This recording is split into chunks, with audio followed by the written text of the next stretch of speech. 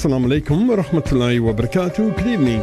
Your host Yusuf Fisher this side of the microphone with you until 12 o'clock inshallah. I invite you to join me on a caravan into the night.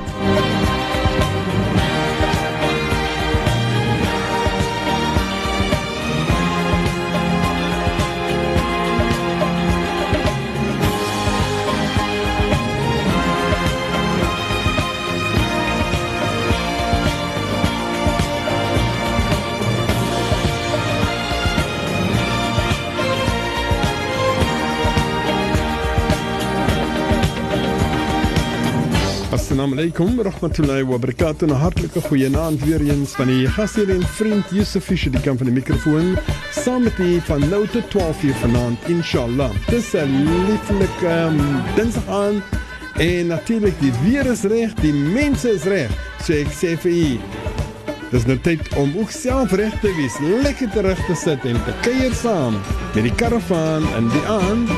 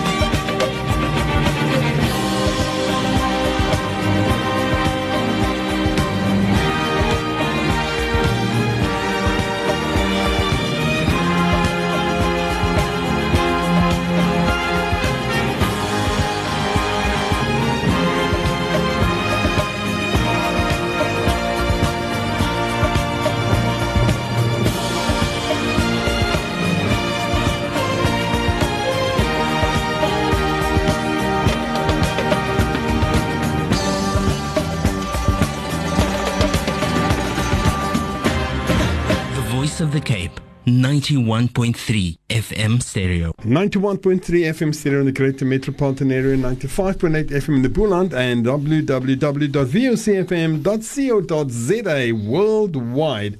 Well, it is Tuesday evening, and of course we do know on a Tuesday evening what we do is the first 2 hours we have our program, Afrikaans program het is, en dis natuurlijk die program Mensenverhoudingen en Familieverhoudingen in Islam, saam met die geëerde Imam Faieq, Basserdien. Wel, ek het die Imam saam met my, so kom ons groet. Imam, assalamu alaikum. Wa alaikum salam wa rahmatullahi ta'ala wa barakatuh, Yusuf. Hoe gaan het vanaand? Alhamdulillah, lekker weer buitekant Grand, Yusuf. Ja, ek het agter die festival, so 'n lekker festival wat daar gewees het. Natuurlijk, wonderlik. Nou ons almal nou lekker weer rustig. Kan ons maar weer lekker voor die radio sit, Yusuf, inshallah. Inshallah. Nou, Imam, laat ek eers gou met die luisteraars net gou weer vir hulle sê van die SMS storie. En dit is natuurlik, ons het verlede week nog heel wat SMS'e oor gehad. Ja. En wat ek nou gaan doen is ek gaan eerste daai SMS'e van verlede week gaan ons lees van net na 10 uur. Gaan ek eers dit lees en as daar nog tyd oor is wat ons hoop gaan wees, dan sal ons van vanaand se SMS'e. So, as jy wil SMS'e stuur, jy kan dit nou al stuur, die nommer 47913, jy kan dit stuur, en as die tyd ons toelaat, dat daar nog tyd oor is vir vanaand, se SMS'e, dan raak ons daaraan. Maar vir nou, eerste natuurlijk, ons heel eerste gedeelte is, die weeklikse nasiha wat Imam vir ons gee. Imam, waaroor praat u vanaand saam met ons? A'udhu billahi minash shaitanir rajim. Bismillahirrahmanirrahim. Alhamdulillahi rabbil alamin. Wassalatu wassalamu ala ashrafil mursalin. Sayyidina wa nabiyyina maulana Muhammad sallallahu alayhi wa sallam wa ala alihi wa ashabihi ajma'in. Rabbi shrah li sadri wa yassir li amri wahlul 'uqdatan min lisani yafqahu qawli. Allahumma la ilma lana illa ma 'allamtana innaka antal alimul hakim. Assalamu alaykum wa rahmatullahi ta'ala wa barakatuh. Alaykum assalam wa rahmatullahi. Alhamdulillah. Want hy is nog 'n week wat agter die rug is, en alhamdulillah, lekker naweek ook, soos ons gesê het en so aan. Ons verlede week het ons gesels oor die importance van ouers teenoor hulle kinders, en hoe die kinders ook natuurlik hulle ouers respekteer en so aan. Maar ek dink wat baie important is wat across gekom het verlede week is dat ons as ouers moet notisie vat dat daar is kinders wat getroud en ongetroud is. En ons het probeer om uit te stap van die begin af wat Allah praat van walidati yurdi'na. Allah praat van die kind wat gebreastfeed word en die importance van die ouers se responsibility towards die kinders en hoe Allah gee reg deur die tyd van die kind se lewe, ewen tot die kind getroud is. Wat die ouer nog altyd plek vat in die plek van die kind se lewe. En dit dink ek is 'n baie dis is 'n baie important issue dat ons as ouers en dat ouers in geheel en al moet respekteer dat daar kinders is in hulle lewe wat probeer ook om in dieselfde tyd om hulle ouers te respekteer, maar hulle probeer ook maar om te doen die beste wat hulle kan vir hulle ouers. En wat ouers ook moet tissie van vat is dat kinders weet nie altyd wat om te doen en te sê vir hulle ouers nie, because in die ouderdom wat 'n mens nou 'n bejaarde is, 'n kind, al is die kind maar 50 jaar oud ook, hy is mos nou miskien 'n ouer en is miskien 'n grandfather ook en whatever ook al, maar 'n ouer, sy ouer, natuurlik is by ouer as hy in die ouderdom van 80 jaar oud en so aan, dan weet ons nie hoe hulle liggaam voel nie. Ons weet nie hoe hulle verstand werk nie. Ons weet nie hoe hulle elke dag is verskillend en hoe, wat maak vir hulle bly en wat maak vir hulle happy en wat maak vir hulle nie happy nie. Because soos 'n mens ouer word, dan change alles. Alright? En elke dag change iets in die liggaam en in die lewe van 'n persoon. En so gesê dat die ouers, wanneer die ouers die respek wys aan hulle kinders en hulle probeer om hulle kinders op so 'n manier op te voed dat die kinders moet wys respekteer moet respekteer vir hulle aan die einde van die dag, dan kry ons soos die Nabi sallallahu alaihi wasallam gesê het, kama tadinu tudan, wat jy doen aan anders gaat gedoen word aan jou, en sommige kere in die dunia en sommige kere in die akhira. So as 'n ouer goed gewys het met sy kinders en sy kinders mooi opgevoed het, dan natuurlik gaan die kind wys dieselfde respek oor aan sy ouers wanneer die ouers in hulle ouderdom is. En as ons kyk vandag, en wat vir my 'n baie uitstaande issue is wat concern ons as getroude mense vandag.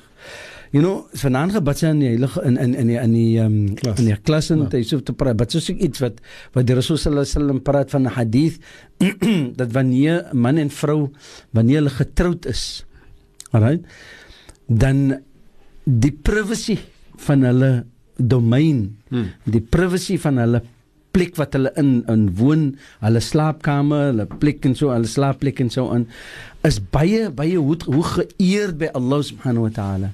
En Allah subhanahu wa ta'ala het dit haram gemaak op 'n man en 'n vrou, wanneer hulle ge-expose het na mekaar toe met bedoeling, hulle is nog getroud, en toe hulle nou getroud is, nou hoe expose hulle al hulle secrets kon nou uit, because hulle het nou 'n connection van 'n totale verskillende gehalte en 'n verskillende degree en level, of course, hulle intimacy is by Allah gereken van so gehalte is baie hoog en heilig by Allah beskou. As jy nou net 'n matter dat ons praat van cohabitation en nou, man is getroud, ons nou legal nou en iets soos daai nie, nou. Die eerdom wat Allah daarin sit met hy is baie van 'n baie hoë gehalte. En daarom die respektering wat ene moet hê teenoor die ander. Dat Allah het skoons haram gemaak dat 'n man moet expose die secrets van sy vrou en 'n vrou moet expose die secrets van haar man. Right. So wat bedoel dat ons praat nie uit nie. Ons praat nie uit ons huise nie, ons praat nie uit ons kamers nie, ons praat nie dinge uit wat nie moet uitgepraat word nie met hy so. Wat 'n secret is tussen my en die vrou wat ek mee getroud is, dit bly 'n secret. 'n man wat getroud is met meer as een vrou op Yusuf, is haram vir hom om te discuss even die issues wat beteken van die een vrou met die ander vrou. Is haram dat hy seker iets moet doen met Yusuf. Hy mag nie discuss die issues met een en die ander nie. But en dit is asof dit 'n natuurlike iets is van ons, sommige van ons met Yusuf, dat wanneer ons nie consider die privacy en die van een en die ander nie, dat Allah subhanahu wa ta'ala vir ons natuurlik kom leer in die Heilige Koran. En weer eens dan praat Allah subhanahu wa ta'ala in Surah Noor, dan mention Allah subhanahu wa ta'ala, innal ladhina ja'u bil ifki usbatum minkum.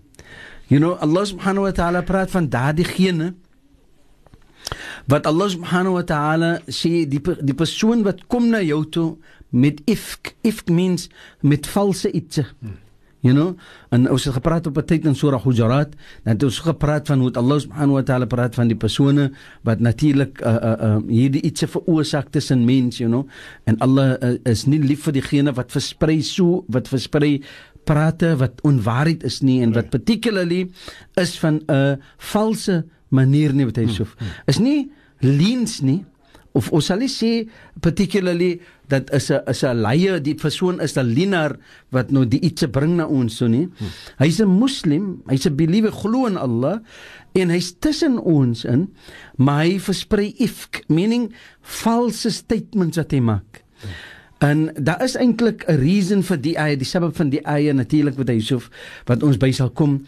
Maar die ayah praat van, daar is mense wat Allah subhanahu wa ta'ala expose in 'n manier, hy kom na jou toe en hy sê vir jou van iets wat gebeur het, but hy vat advantage van die disability van die iets wat gebeur het. So it means, as daar iets moet gebeur het, dan het is die waarheid, en het kan nou bad reflection het op Boeta Yusuf, dan wat gebeur is, nou gaan ek nou probeer om nou die advantage te vat van, ek jou gesê, jy trust jy praat so van die man, ek sê moes vir jou man. Jy trust om nie, moet om nie trust nie. Nee, maar nou, ek maak nie 'n fitna van dit nie, ek expose it, but ek doen dit op so 'n manier, het is waar, but is nie die volle waarheid nie. Right. Because there's iets behind die waarheid. Daar is iets behind die iets wat gebeur het. Het kan 'n mistake wees.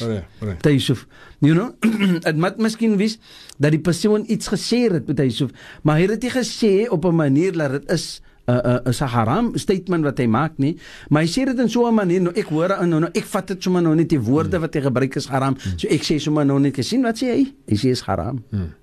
Verstaan wat hy so is nie die exposure daarvan is op so dat Allah praat van die woord ifk. Nou ifk is 'n verskillende meaning van kadhib of, you know, kizb, meaning ene wat liens vertel. Right. So die persoon, hy vat die advantage van 'n man, van 'n persoon se disability, meaning dat hy is nou 'n bietjie weak in die sense dat wat hy gedoen het, hy kan nie oofie. Hy weet nie hoe om te vertel, hoe om te sê wat is die regte issue wat gebeur het. Dit was nie soos julle dink dit is. Nee, is nie so nie. Nou almal sien dit miskien so. As voordat ek gaan explain wat is die hele story behind dit met Yusuf, daar was 'n tyd toe die Rasul sallallahu alaihi wasallam gestaan het met een van sy vrouens. Toe kom die sahabas verby hom. Waar die sahaba verby hom kom, toe kyk, soos hulle verby loop, toe kyk hy om, een van die sahabas omgekyk met Yusuf. Toe sê die Nabi sallallahu alaihi wasallam, "Fattaqillah, vir Allah, weet waarlik dat die is my vrou." Which means dat toe iets wat gebeur het. Die een iets wat gebeur het, die persoon het omgekyk, either in suspicion, of hy was nie verseker, was dit die Rasul nie, of was dit nie die Rasul gewees nie. Maar hy, miskien nie sy concentration was nie eens op met die ene wat die Rasul mee gepraat het nie. Right? On the other hand, die Nabi sallallahu alaihi wasallam het weer suspicion gehad op die persoon dat hy het miskien dink ek staan met 'n ander vrou mens. Right. En miskien praatjies maak. Verstaan dit Yusuf? So, nou, daar is 'n waarheid daarin, maar is nie die volle waarheid nie. Maar dit is hoe sometimes sommige van ons advantage van, en die, as ons kyk mooi na ons questions wat gevra gewees in die verlede ook met Yusuf, dan kom daar iets uit wat ouers sekere tye luister na sommige van ons kinders, wat ons broers en susters, hoor na die een dogter of na die een seun, for some reason or other, en dan expose dit nou something wat 'n bietjie bad is van die ander kinders wat hy so. En dan so glo die mamma of die boeie, nie met opset nie, maar met uit onkunde ook miskien, dan glo, vat hulle nou die woord van, nou, daar is iets wat moet gedoen word wat dit concern. En without ons mense sometimes wie daarvan met hy so. As ons sit in counseling na luister ons dan hoor, dan kan ons hoor dat die is iets wat 'n storie wat opgemaak gewees het. Hier in Surah Noor dan praat Allah subhanahu wa ta'ala, is die 11ste ayat met hy so, wat Allah subhanahu wa ta'ala sê, innal ladhina ja'u bil ifki usbatum minkum, Allah sê la tahsabu sharran lakum. Dat Allah subhanahu wa ta'ala sê dat die persone wat kom na jou toe, wat veroorsaak natuurlik valse praat en valse statements wat hulle maak, en particularly hulle dink la tahsabuhu sharran lakum, dan sê Allah, moet julle as die geloofbare mense of julle mense wat nou is, die mense wat is in godvreesenheid vir Allah subhanahu wa ta'ala, moenie dink dat dit is 'n evil op julle nie, which means ek dink nou miskien, ja Allah, kyk hoe praat die man nou van my. Dit is glad nie soos hy daarvan praat nie. Dan sê Allah, moenie dink dat die praatjie wat hy maak, die false statement wat hy maak, is 'n bad iets vir jou nie, is 'n evil iets vir jou nie. Allah sê nee, la tahsabuhu sharran lakum, bal huwa khairan lakum. But Allah sê, but weet maar net waarlik dat dit is eintlik goed, iets goed wat met jou gebeur. Nou sometimes dat dink sommige mense om false accusations te maak, gaat wis aan hulle kant, because hulle gaat miskien nou die advantage het daarvan, dan gaat het mos nou bad lyk op die persoon. Dan sê Allah subhanahu wa ta'ala, nee, bal huwa khairan lakum. Moenie so dink van jouself nie. Wanneer jy weet dit is die waarheid, dan sê Allah subhanahu wa ta'ala, wanneer jy weet dit is nie die waarheid nie, dan sê Allah, bal huwa khairan, weet maar net waarlik, dit is eintlik iets goed wat gebeur nou met jou saam. Alright? Likulli imri'in minkum maktasaba min al-ithm. Allah sê, wat elke persoon en elke ene van hulle, right, wat involved is in die crime, wat concern die ifk, meaning wat concern die false accusations, wat hy so Right. die persoon, elke ene van hulle wat involved is daarin, is een indecent act wat hulle daar kom sê, Allah, maktasaba min al-ithm, dat hulle het geacquire vir hulle self die grootste van sonde. Die is die mense wat accuse mense met verkeerde en false accusations. So sê Allah subhanahu wa ta'ala, walladhi tawalla kibrahum minhum lahu adabun azim. So sê Allah subhanahu wa ta'ala, diegene wat natuurlijk dit veroorsaak, wat hy false statements maak, wat hy false accusations maak, wat probeer om 'n mens, en wat 'n goeie persoon is, en normally gebeur dit met mense wat mos maar altyd maar baie sopang mense is, wat mense wat mos maar baie om 'n goeie lewe te lewe, en hulle try mos maar om mooi te wees. Right. Nou whether it is by die masjid, of whether it is nou by in die Gadad Jama, of in die Maulid Jama, of whatever, dan word daar mos altyd sulke praatjies wat mos opkom. Right. Hy false accusations, het is nie gehoor wat te kennis het hulle. You know, moet gaan leer hulle dien, gaan leer iets in. Wat valse iets word oorgedra van een na die ander. Die sê Allah, dit is nie 'n bad iets vir jou nie. As iemand so praat van jou, moenie dink dit is 'n bad iets. Allah sê, maar dit is eintlik 'n goeie iets vir jou. Why? Because Allah gaan expose die ene wat so false accusations maak. Dit is wat Allah subhanahu wa ta'ala probeer om vir ons te sê, betuie Yusuf. Mashallah. Kom ons vat gou 'n vinnige breekie, ons is nou saam hier. The Voice of the Cape, 91.3 FM. Voice of the Cape, 91.3 FM stereo.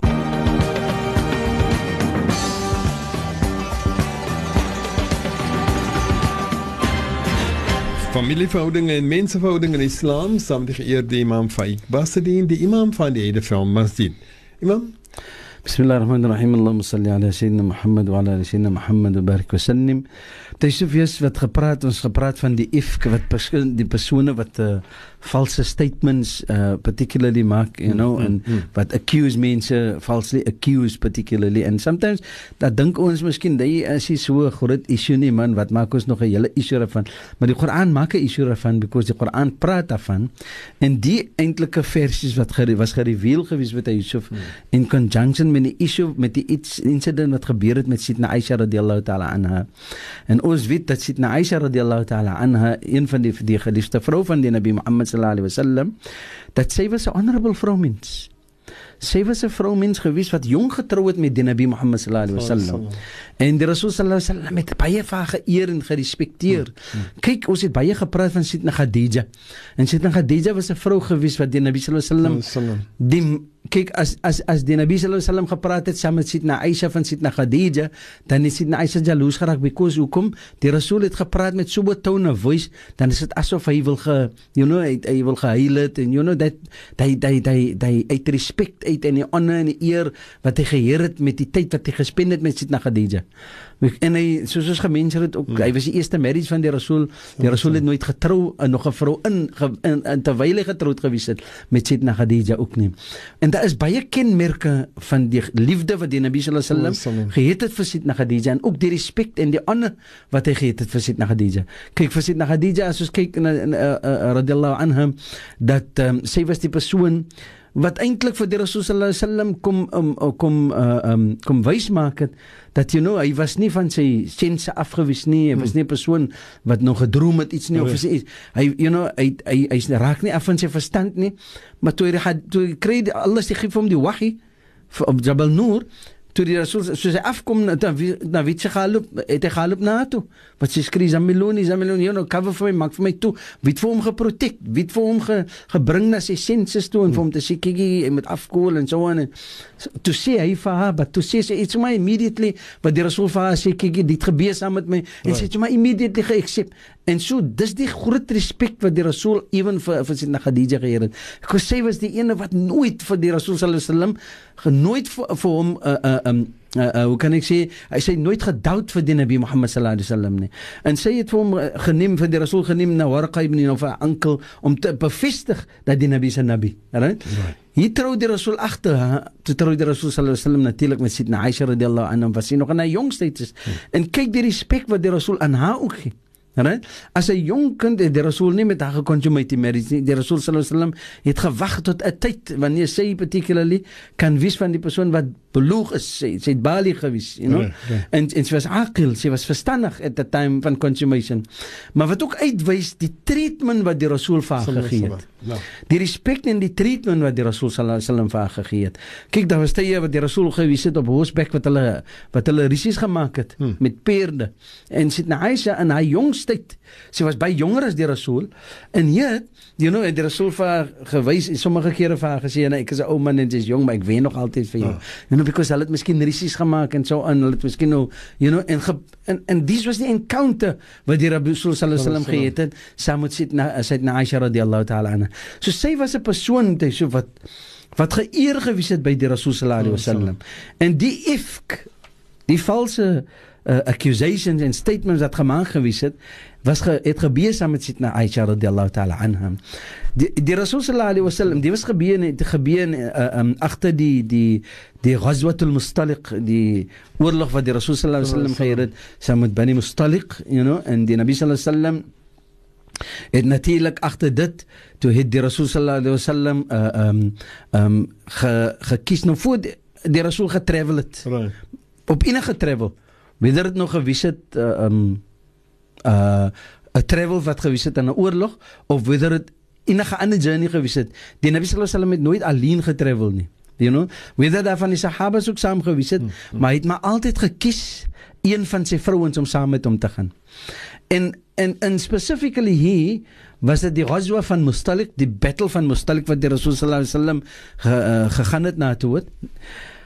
En die Rasul wat het hy gemaak, hy moes daarom nou meer as een vrou gehad, wat het hy gemaak, het hy lootsies getrek met Yusuf. En met die lootsies het hy getrek, wie ever sy naam opkom, die is die vrou wat natuurlijk, saam met die Rasul sallallahu alaihi wasallam, gaan travel het. Wat uitwys, dat die Nabi sallallahu alaihi wasallam, was 'n man wat baie reverig gewees het, Kyk, sometimes kan 'n mens sê, ja, maar nou trek jy elke keer dieselfde naam. Wat as dit nou so gebeur? Right? Maar het gebeur nooit so nie, het moet baie coincidental wees, dat 'n persoon elke keer dieselfde persoon sy naam gaan trek met Yusuf. Maar die Rasul het dit gedoen om uit te wys, dat as daar meer as een vrou is, dat wat moet jy doen? Sometimes dan sê ons, man sê, hy het meer as, ek is al soveel jaar getrouwd met die vrou nou, en ek is maar nou net getrouwd met die vrou, maar die vrou kom nou ere toe, dat ek nou moet makke toe gaan saam met haar, of ek moet nog, sy moet saam met my gaan op holiday toe, whatever the case. Dis mens nou nie, wat 'n verskil, al is hy hoe lang getrouwd met die eerste vrou, wat maak aan die vrou different van die vrou om op holiday te gaan? Right.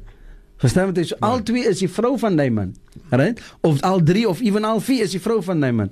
Maar as hy nou moet vat, en hy gaat nou 'n loodjie trek, en hy gaat nou sê, kyk, hy gaat nou, wie se ene sy naam, gaat ek nou trek die ene sy naam. Nou die ene wat hy wil saam gaan neem, of wat hy dink is reg om saam te neem, is mis kom op die so. Nou, is dit nie meer regverdig dan? Dit mos nie 'n keuse wat hy het nie. Dit mos asof dit is mos wat Allah subhanahu wa ta'ala vir hom nou 'n guidance gee. Dit mos nou wat Allah subhanahu wa ta'ala vir hom wys wat is regverdig teenoor hom en sy twee vrouens. En hy sê daar's niks verkeerd dan om daai loodsies te trek nie. Nee, die Rasul het dit gedoen. Nou. Die Rasul het gedoen. Nou kyk, die was 'n battle gewees met Yusuf. Nou in menige kere die Rasul moes gegaan op journeys wat moes daar nou safety gewees het. Maar die was 'n journey gewees wat 'n battle in gewees en die Rasul sallallahu alaihi wasallam het gechoose en Sidna Aisha sê dat sy het self verhaal in die Musnad van Imam Ahmad het sy het self verhaal die incident wat gebeur het met haar Yusuf. Toe wat gebeur? Toe die Rasul sallallahu alaihi wasallam moes nou haar naam trek. En toe obviously is sy diegene wat saamgaan met die Rasul sallallahu alaihi wasallam. Sidna Aisha radhiyallahu ta'ala and being a young woman, she was a beautiful jong vrou gewees met Yusuf. Maar sy was 'n baie sy beautiful personality gehad. En Sidna Aisha radhiyallahu ta'ala anha het getravel saam met die Nabi Muhammad sallallahu alaihi wasallam op die particular expedition wat nou 'n battle is. En na die battle moes nou klaar is en so en toe hulle nou op pad terug Madina toe. En soos hulle travel Madina toe op Yusuf, nou, die het actually gebeur nadat die verses afgekom het van hijab, die vaderskap van hijab, nadat, which means, nou, om in hijab te wees, in die warme son, in die desert, waar hulle gaat battle, wat hulle oorlog gaat maak met Yusuf, is mos difficult vir 'n vrou. Nou, wat het hulle gemaak? Hulle het gemaak 'n houda. 'n Houda was soos 'n klein cabin wat hulle op die kameel gesit het. Dan het Sidna Aisha radhiyallahu ta'ala anha binne in hy gesit het met nog 'n cover, waar hy heeltemal gecover, maar sy het 'n hijab afgehaal. Because nou sy is gecover, nou die mans kan nie vir haar sien nie. But bearing in mind ook, dat prior to die hijab wys dit uit ook, dat die vrouens en die mense van die tyd, die vrouens van die tyd, hulle het sonder hijab, hulle gesigte was oop gewees, right? Maar toe die hijab nou inkom, toe sit 'n verskil tot hulle nou van die vrouens tot hulle mos nou in hijab gegaan. En die Rasul sallallahu alaihi wasallam het natuurlik vir Sidna Aisha het in die cabin gesit, in die, wel ek hoor het 'n houda, wat Sidna Aisha ingesit het, en toe hulle nog getravel. Nou as hulle stop, daar het hulle op Madina toe is, toe net soos hulle 'n tydjie uit Madina uit toe haal hulle hulle houda af, because nog het hulle mos die kameel laat sak, nog die kameel sit en hulle haal die houda af en hulle sit vir Sidna Aisha nou dat ek nie op die dinges en so aan. En natuurlik toe sit sy mos nou hijab mos nou weer op en so aan. But nou kom ons nou voordat hulle nou weer gaan journey, hulle spring net op en hulle sit net op en maar hulle het mos 'n call of wat hulle mos nou sê, right, kyk ons gaan nou weer verder travel en so aan. Maar kyk net hoe die Rasul se strategie gewees het. Hy het nooit mens alleen laat wandel nie. Hy het maar net soos die Caravan getravel het en soos die army getravel het, was hy altyd 'n persoon wat agtergeloop het. Because hy is amper soos die sweeper soos hulle sê, wat ever die ouens laat val het en wie ever nou miskien nou sukkel agter, dan help hy nou vir die persone. En natuurlik die persoon wat daar gewees het, wat agtergebly het, toe hulle stop op die particular position, sy naam was Safwan ibn Sa'd, so Safwan het daar agtergebly, en Sidna Aisha was nou uit die houda toe sien sy, wat gaan sy gou die call of night sit, of gaan sy gou nou vir haar lief met hy so. Toe wat gebeur is, toe spring almal op, in fact toe die call kom, toe sy nie daar nie. Toe vat hulle mos nou net die houda en hulle sit het op die kameel en die army move on. But nou Safwan het agtergebly, because why, for the simple reason, Safwan se responsibility is, hy moet ons nou check dat alles clear is. Ja. Hy moet check dat alles right is nou agter. En hy bly 'n rukkie langer. Yusuf. But Sidna Aisha radhiyallahu ta'ala terugkom, toe sien sy almal is weg. En daar's niemand daar nie. Maar soos sy loop, vat sy aan 'n bos met Yusuf en sy realize dat haar necklace het afgeval, het gebreek en het is afgeval van haar nek met Yusuf. En sy draai terug en sy gaat kyk waar het is met Yusuf. En so wat sy moes nou terugkom, toe sien sy moes nou alles allemaal weg. En sy realize nou die necklace is ook moes nou, en wat sy het haar necklace gekry met Yusuf. Maar kyk net, sy het naar 'n battle toe gegaan, maar sy het nog altyd haar necklace op, which means irrespectief wat die vrouens van die Rasul sallallahu alaihi wasallam saam met hom getravel het, hulle het maar altyd vir hulle gebeautify vir die Nabi Muhammad, vir hulle man. So, en dis 'n principle in Islam, dat ons vrouens moet altyd ons mans happy hou, en hulle moet altyd probeer om vir hulle mooi te maak vir hulle mans, you know, en dit is mos wat 'n mans altyd, dis mos die pride van 'n man, as die ouens mos soms sê, hey, dan mos smart vrou, en you know, en dan voel hy daarom 'n bietjie happy, you know, in plaas dat die man nou, die ou miskien nou anders te gaat seer het, hoe lyk jy om moet seer aan nou, you know, that type of thing, sure. But this is, wat vir ons lessons dat ons kry daaruit, dat sy Aisha radiallahu ta'ala aan die vrou wat sy gewys het, sy was 'n young beautiful woman, en sy het nog altyd vir haar so gehou, al gaat hulle waar, vir die Rasul sallallahu alaihi wasallam. Safwan was die persoon wat agtergebly het, en sy Aisha het aan die slaap geraak, toe sy daar, sy dink, wag, laat ek maar terug gaan na dieselfde spot toe, because wie ever nou natuurlijk gaat terugkom, sal vir haar daar soek, because die was die route wat hulle getravel. Sy bly daar, sy val in die slaap, en soos sy in die slaap geval het sy daar gelê, en toe kom Safwan, toe kom hy moes daar aan, en fek, hy het nou deur die nag daar gebly, toe die niks oggend toe skrik hy nou wakker, toe gaat hy moes nou check weer waar, toe sien hy moes daar lê iemand. Maar toe hy sien, die persoon net dat wat nader kom, toe sien hy, is Sidna Aisha. Nou, hy ken vir Sidna Aisha, because van, voor die tyd van hijab ingekom het, toe ken hy al vir haar al, you know, en hy het haar gesien al. Toe hy sien, is sy wat daar lê, en hy sê, sê hy, inna lillahi wa inna ilayhi raji'un. Wat sê hy? Inna lillahi wa inna ilayhi raji'un. En sy skrik wakker, Sidna Aisha skrik wakker, en so sy wakker skrik wat hy so, sien sy is hy, en sy maak immediately haar gesig toe. Safwan het nie 'n woord agter Daifa gesien nie. Hy het die kameel gebring, die kameel het sak, sy het na Aisha opgeklim, en hulle het gemove, die next, by Dhuhr se tyd, die dag, Dhuhr na Dhuhr, toe kry hulle eers die army by Yusuf, te meet hulle op met die army en so, en hulle het aangegat in Medina toe, saam met die army, en sy het na Aisha radiallahu ta'ala, en was siek vir 'n maand gewees, was sy siek gewees, en sy was binne in die huis gebly, sy het nie uitgekom nie. En sy bly in die huis, en met dit gaan die issues buitekant te kere, die slandering van Sidna Aisha en Safwan wat mekaar gekry het, en hulle het agtergebly, en die hele ding was nou 'n issue gewees met hy so. Die Rasul sallallahu alaihi wasallam het ook te hoor gekom daarvan, en net hy didn't know what was the right thing, what has happened, en die Rasul sallallahu alaihi wasallam het niks gesê nie. Die Nabi sallallahu alaihi wasallam sê op Yusuf, wat wys vir ons uit, as het moet gewys het, dat een van ons vrouens was gesien met 'n vriende man in die pad met Yusuf, dan was het, as jy by Yusuf gekom, was het 'n argument. Die eerste iets wys uit hier, dat die Rasul sallallahu alaihi wasallam het nie vir Sidna Aisha radiallahu ta'ala aan approach daarop nie. Sy was siek gewees, because van die travel, en wat na die maand om is, die mense is so lean, en hulle is so, Sidna Aisha was 'n baie maar vrouwmens gewees, en baie ligte vrouwmens gewees, daarom kon hulle nie particularly gevoel dat sy was nie in die oude gewees. Because, kyk, hulle was mense wat sommige kere net een bietjie kos meel geëet het, 'n mouthful geëet het, vir die dag het met Yusuf. Hulle daar was nie kos baie nie. In die tyd in Medina ook met Yusuf, was baie difficult gewees in Medina. Daar was vir jare wat hulle nie lig geëet het nie. Hulle kan nie die olie van die lampe gebruik het nie, because, for the simple reason, hulle moet die olie gebruik het vir consumption purposes, you know, vir kos maak en dis iets. Hulle kon nie die olie gebruik het vir lig, vir lampe nie. En ons het maar nou het ons miskien die outages en so on, dan dink ons moet nou kes kry, en ons almal die kry, soos 'n bala wat ons oorkom, as aan 'n bietjie lig is, jy weet. Die Rasul sallallahu alaihi wasallam en die sahabas het vir jare gelewe sonder lig, maar dan moet hulle gebruik die energie wat hulle gehet het, dan moest hulle gebruik gemaak het van die energie, particular vir hulle daaglikse meal, en die meal wat hulle geheer het, was maar net een bietjie kos. Vandag het ons sit by breierings, gaat sit by functions, kolika was dit by die festival gewees, jy gaan enige plekke gaan, jy gaat koop het kos, het ook met hy so, freely, en yet, die was mense gewees wat kom leer het vir ons, wat is ons dien.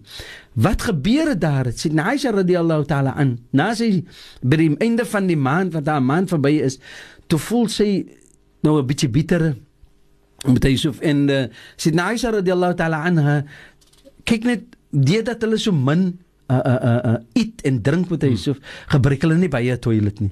Ek het eendag, dat ek nogal gehoor, ook van 'n dokter, toe sê hy vir my, Imam, so meer 'n mens eet, so meer moet jy 'n toilet gebruik. So meer as jy drink, so meer moet jy 'n toilet gebruik. Nou, het is 'n natural iets met hy. So, as 'n mens baie poase en iets soos dit, dan gebruik jy nie baie die toilet nie. Right? En with the result, dat die vrouens van die tyd met hy, because van hijab, en because hulle het nie sulke toilet soos ons het, soos hulle hier vandag nie met hy, wat het hulle gemaak? Hulle het gechoose om aan die aan toilet toe te gaan. They basically went to the toilet once. Vir een keer vir die dag, gaan hulle nie aan. En wat maak hulle? Dan gaan hulle nie aan, maar hulle gaan nooit alleen nie. Dan gaan daar 'n persoon saam. Hier was daar 'n persoon gewees, Asma bint Yusuf, sy was 'n vrou wat natuurlik gewees het, family van Sayyidina Abu Bakr, which means sy was 'n relative van Sayyidina Aisha radhiyallahu anha. En sy gaan saam met hom, saam met Sayyidina Aisha na die ablution blok toe. Toe hulle terugkom, toe stumble sy. Right? Wat sy stumble bint Yusuf, toe sê sy, mag daar iets oorkom met haar sien, kom haar sien. En Sayyidina Aisha radhiyallahu anha, sy dink by haarself, wat praat die vrou?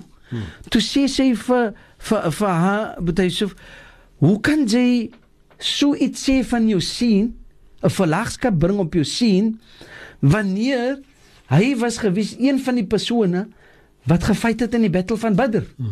Hy was 'n persoon wat natuurlik opgegier het sy hoe kan ek sê, sy liewe, sy jong liewe, om te gaan veg in die weg van Allah subhanahu wa ta'ala. En sy kyk na Sayyidina Aisha radhiyallahu ta'ala anha en sy realize dat Sayyidina Aisha radhiyallahu ta'ala anha was nie, sy's nie aware van die slandering wat aangaan nie, because kyk vir die hele tyd het sy mos maar in die huis gewees. She never used to went outside, so sy weet nie van die slandering wat aangaan nie. As gevolg van die siekte was sy binne. Was sy binne in die huis in. En Sayyidina Aisha sê vir haar, wat het gebeur? Wat het daar gepraat? Toe sê sy vir Sayyidina Aisha radhiyallahu ta'ala anha van exactly dat haar sien is een van die voorrunners wat praat oor die issue wat pertain to Sayyidina Aisha en Safwan. Toe sê Sayyidina Aisha radhiyallahu ta'ala, ja Allah, is die fitna, is die iets wat aangaan daar buitekant, die slandering wat daar buitekant aangaan wat ek nie eens van weet nie? Dat daar nie eens 'n waarheid in is nie, wat geen weet wat is die waarheid, wat gebeur het daar nie, niemand het gequestion dit ook nie. Toe sê na Aisha, toe voel sy even nog siek.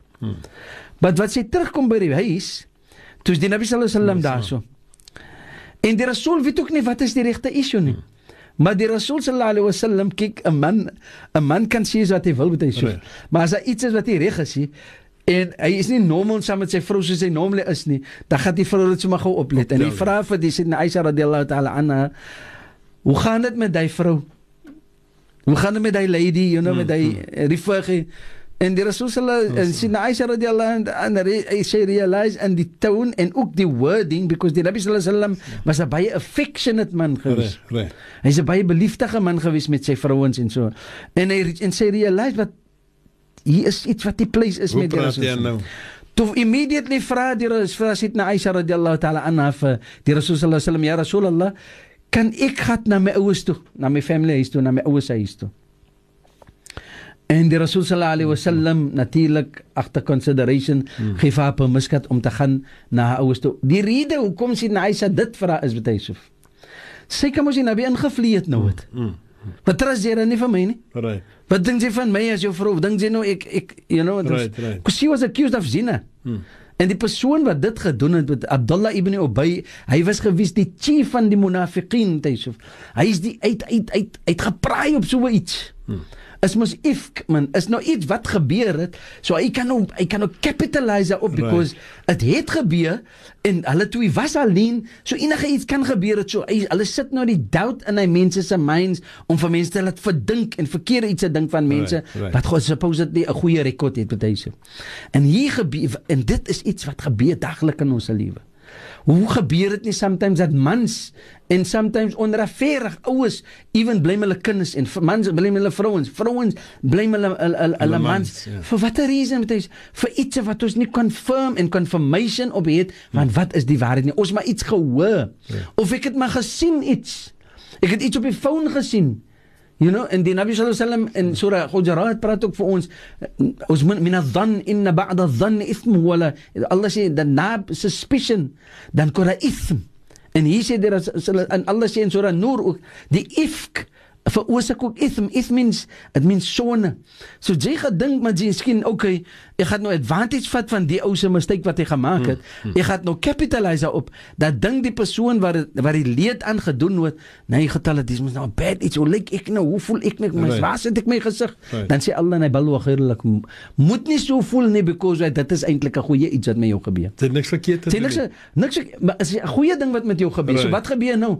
Nou gaan Allah expose wie is die mense wat almal die stories omdraai. Hier is 'n persoon sy eie moeder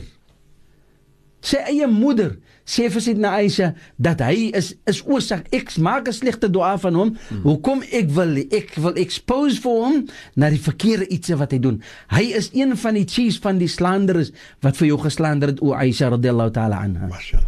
Kom ons vat weer 'n breek. Ons is nou terug. Die geëerde Imam Faieq Basserdien. Allahumma salli ala Sayyidina Muhammad. Bismillahirrahmanirrahim. Ja, Yusuf. Yes, die vrou wat natuurlik haar sien by Sidna Aisha radhiyallahu ta'ala aangeklaar het, Yusuf, vir diegene van een van die persone wat die main reason gewees het van die eintlike praatsies en die false accusation wat gebeur het met Sidna Aisha. En dit is in Islam is dit 'n groot issue, right, om 'n mens te accuse van zina. You know, of falsely a person te accuse with Yusuf. Die vrou wat natuurlik haar naam was Mistah was haar naam, Mistah was haar naam gewees. Sy was sy was 'n persoon gewees wat family gewees het van Sidna Aisha radhiyallahu ta'ala, eintlik directly van Sayyidina Abu Bakr radhiyallahu ta'ala an. En sy Yusuf was baie lief vir Sidna Aisha. Wow. Sy was baie lief vir Sidna Aisha en daarom het sy tyd deurgebring saam met Sidna Aisha. Sommige van die ulama sê dat sy Mistah natuurlik wat sy accuse vir haar sien vir een van die persone gewees wat sy wil haar afgesny het van haar sien as gevolg van die. Right. Maar because die Rasul sallallahu alaihi wasallam het natuurlik gesê 'n mens is haram vir 'n persoon om vir hom af te sny van sy familie. No. Want Allah het dit natuurlik. Toe wat gebeur is, toe realize sy wat sy daar sien nou Aisha radhiyallahu ta'ala en vir ook sê mos, but hoe kan jy so jou 'n curse op jou sien sit, op jou kind sit? Because sy sê mag daar iets gebeur saam met hom. En Sidna Aisha radhiyallahu ta'ala an was natuurlik 'n persoon wat baie kennis gewys het. But realize ook met Yusuf, she was very young at that age. Sommige van die ulama sê sy was maar na early 20s gewys wat hy gebeur het met Yusuf. So apparently as die persoon Mistah natuurlik, as sy so moet gevoel het oor Sidna Aisha, dan natuurlik het sy 'n connection gehad van 'n different gehalte saam met Sidna Aisha. Right. En deurdat sy saam met haar gegaan het na die bathroom het ook met Yusuf en teruggekom het en die ge-expose het sodat Sidna Aisha nou iets moet weet, sy is die enigste ene wat Sidna Aisha het nou van hoor. Nou hoe confirmed is die prate van haar? Right. En Sidna Aisha realize ook dat sy is ook nie 'n baie jong vrou nie. Sy might miskien verkeerd gehoor het. Maar toe sien Sidna Aisha nou die reaction van die Rasul sallallahu alaihi wasallam. Wat sy kom. Wat sy moes nou by die huis kom. Right. En sy realize nou, ja Allah, is dit nou iets issue nou, wat het ek nou verkeerd gedoen? Kyk, as 'n mens innocent is by Yusuf, dan weet jy ook nie wat ek kan doen nie. Right. En dis natuurlik wat gebeur het met Sidna Aisha. En sy vra vir die Rasul om vir haar te relief dat sy kan gaan na 'n family se huis toe en na ouers toe. Sy gaan toe na haar ouers toe, wat sy daar kom en sy hoor mos die is 'n confirmation van haar eie, hoe sy nou Abu Bakr radhiyallahu ta'ala en haar moeder, en sy was totally beside herself. Sidna Aisha het gehuil aan die hele nag deur, because sy voel sy's 'n honored vrou, sy's 'n vrou van 'n nabi, en sy sy nie eens gedink van so iets nie. Sy sal nooit dink van so iets doen natuurlik nie. Never mind dink om so iets te doen nie. Right. You know? And she was totally upset and beside herself.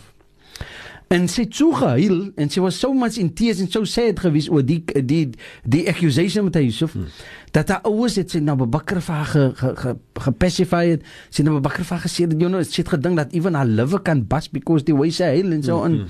Because she sy kan iets seriously oorkom because van die sadness van Sidna Aisha radhiyallahu anha. En die Rasul sallallahu alaihi wasallam natuurlijk weet nie weet sy self ook nie wat die reality is nie. But nou was daar een van die vrouens van die Ansar vrouens met Yusuf, wat altyd die woord van Sidna Aisha gevat het, because hulle apparently saam groot gehoord.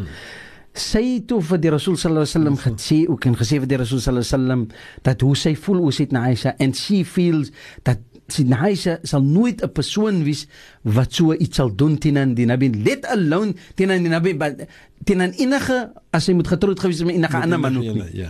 But om so 'n position te wees waar sy getroud is met 'n Nabi, she will never think of it.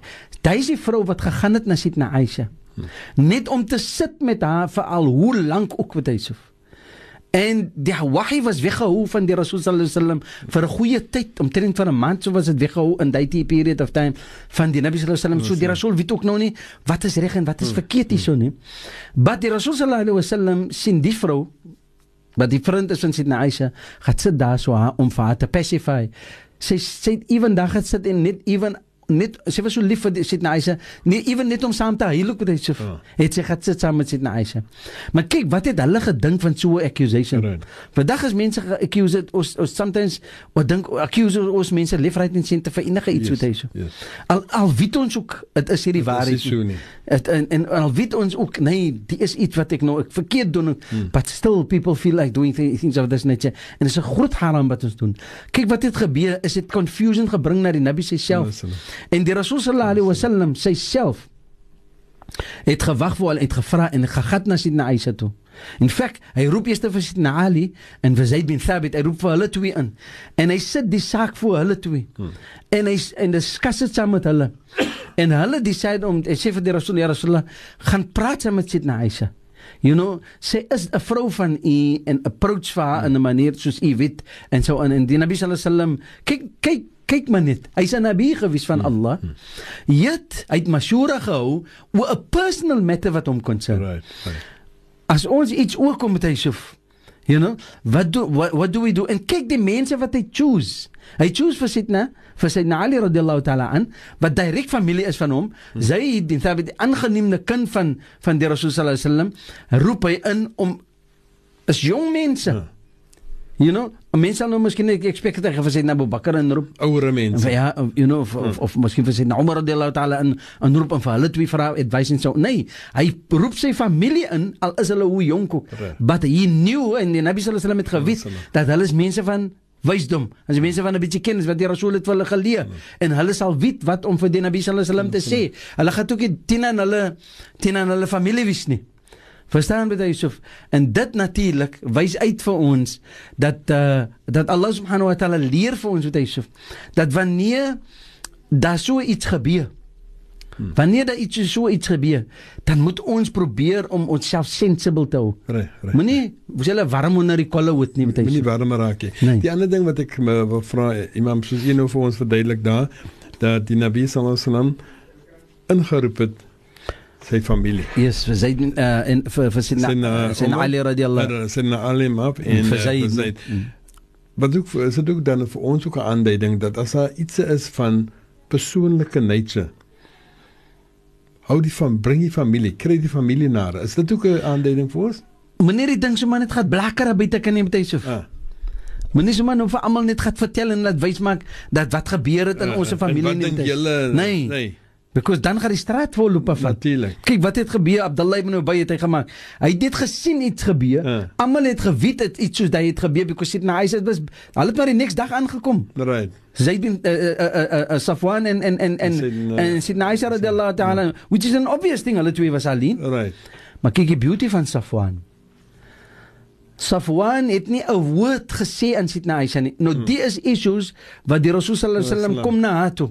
Hy kom na Sidna Abu Bakr se huis toe en hy kom om te praat saam met Sidna Aisha toe, sê vir Sidna Aisha, kyk hoe mooi sê vir Sidna Aisha. Hy sê vir Sidna Aisha dat as u onskuldig is van die accusations, dan gaat Allah vir jou bevrijd stel daarvan. Maar as u skuldig is van issues van die nature, dan maak tauba na Allah, because Allah is Ghafurur Rahim. Hy het nie geskel en gesê nie, wat soek jy met die man nie? Right. Wat is jy, you know, hoekom het jy agtergebly nie? Niks soos dit nie. Die Rasul het nie eens, you know. Maar kyk wat Safwan gedoen het. Safwan het die enigste woorde tot hy terugkom in Medina, wat hy gewissel het met Sidna Aisha, was gewees, inna lillahi wa inna ilayhi raji'un. Van Allah kom ons en terug na Allah gaan ons. Under normal circumstances met Yusuf, as ek met so 'n journey is en ek laat die vrou nog op my kameel ry en op my, gaan ek nie vir haar vra nie, is jy alright nie? You know, sy enige iets, you know, hoekom het, wat het gebeur? Hoekom is jy hoekom het jy agtergebly? Hoekom het hulle weggeding is van jou nie? You know, wat, niks soos dit nie. Because Safwan knew, en Sidna Aisha het geweet, as dat 2 vriende mense by mekaar is, wie is die derde ene? Shaitaan. Alright? Wat uitwys vir ons met Yusuf, moenie mens net beskuldig van enigiets nie, al is dit hoe klein ook. Because as dit die straat vang, dan loop die water. Iets mens, as die straat loop, dan loop het elke, en sommige kere, as dit by die einde van die pad kom met Yusuf, dan is die storie aan 'n berg gehoed. En die is die danger wat Allah subhanahu wa ta'ala vir ons leer, wat concern die necklace van Sidna Aisha radiallahu ta'ala anha. Is 'n storie wat wel bekend is. But die Nabi sallallahu alaihi wasallam, toe hy gaan praat saam met Sidna Aisha, en hy sê vir Sidna Aisha, dat as dit is, dat die is skuldig daarvan, mag toba, Allah is Ghafurur Rahim. Allah sal vir jou vergewe, vir whatever jy gedoen het, wat jy fout gaan gemaak het. Toe sê Sidna Aisha vir haar, vir die Nabi sallallahu alaihi wasallam, sê, o Rasul, ek is 'n jong mens, ek is 'n jong vrou van u. En sy sê vir die Rasul sallallahu alaihi wasallam, as ek vir jou moet iets sê, van wat ek voel, wat ek vir jou moet sê, wat concern die issue, dan gaan jy vir my glo, because ek sê vir jou. Ek is jou vrou. Maar as daar moet iemand anders is wat vir jou dit kan sê, wat weet wat ek weet, of Allah gaat vir jou laat weet wat is die waarheid, dan sal jy eerder glo wat ek sê is die waarheid. Which is, as ek familielid is met Yusuf, ek is 'n vrou, as 'n man, as my vrou of whatever, as my vrou dit vir myself gaat sê, dan gaan ek eerder sê, nee, ek sal maar eerder my vrou glo. Right. Dan sê ek, nee, alright, ek gee maar vir jou, maar whatever, so on, because, for circumstances. Maar as iemand anders te gekom het en sê, jou vrou, nee man, sit maar sê so 'n vrou nie man, die het gebeur, en hy sê het in detail, ja Allah, nou gaan ek ons ding, ja, ek het hom sleg gedink van my vrou. Ek het sleg gedink van my vrou, ne? Dit is die eerste ding wat nog gaat, because someone else, but sal ek vir my sê gesê, ek het sleg gedink van my vrou, as my vrou het self gesê het? Nee. Hier sê sy vir die Nabi van Allah, ja Rasulullah sallallahu alaihi wasallam, as ek het vir u moet gesê het, dan sal u dit geglo het van my, because ek is u se vrou. Maar as dit moet gekom het van 'n ander, of Allah laat vir u weet, dan sal u geglo het wat gebeur het daar, ek is nie guilty daarvan nie. Maar ek sê vir u, ek dink die beste vir my is, wat die vader van Nabi Yusuf alayhi salatu wassalam gesê het. Dat hy het gesê, dat hef sabr, wasbir ala ma sabr. Sê Yusuf alayhi salatu wassalam, sy vader het gesê, wees van diegene wat wys patience, en Allah subhanahu wa ta'ala sal vir jou wys wat is die waarheid. En so het Sidna Aisha gewag tot Allah subhanahu wa ta'ala die wahi na die Nabi Muhammad sallallahu alaihi wasallam, wat particularly uitwys haar onskuld met Yusuf. Because Sidna Aisha was an honorable woman. En daar was baie vrouens wat natuurlik baie jaloers gewees het op haar. Maar die lessen leer vir ons in Surat Noor, wat hy sê, die 11ste vers van Surat Noor, leer vir ons, moet nooit 'n mens accuse van sekere iets nie. Of het ons 'n kinders ook is, en of ons probeer om die good books te wees van iemand anders te betuig, moet nooit probeer om iemand falsely accuse, om hom aan die bittere kant van iemand anders te wees nie. Mashallah, groot les wat jy vanaand weer eens vir ons geleer. By Shukran, Imam. Wat ons nou gaan doen is, ons moet nou breek, is amper nuustyd, en as ons terugkom, gaan ons na ons SMS. Amin, inshallah.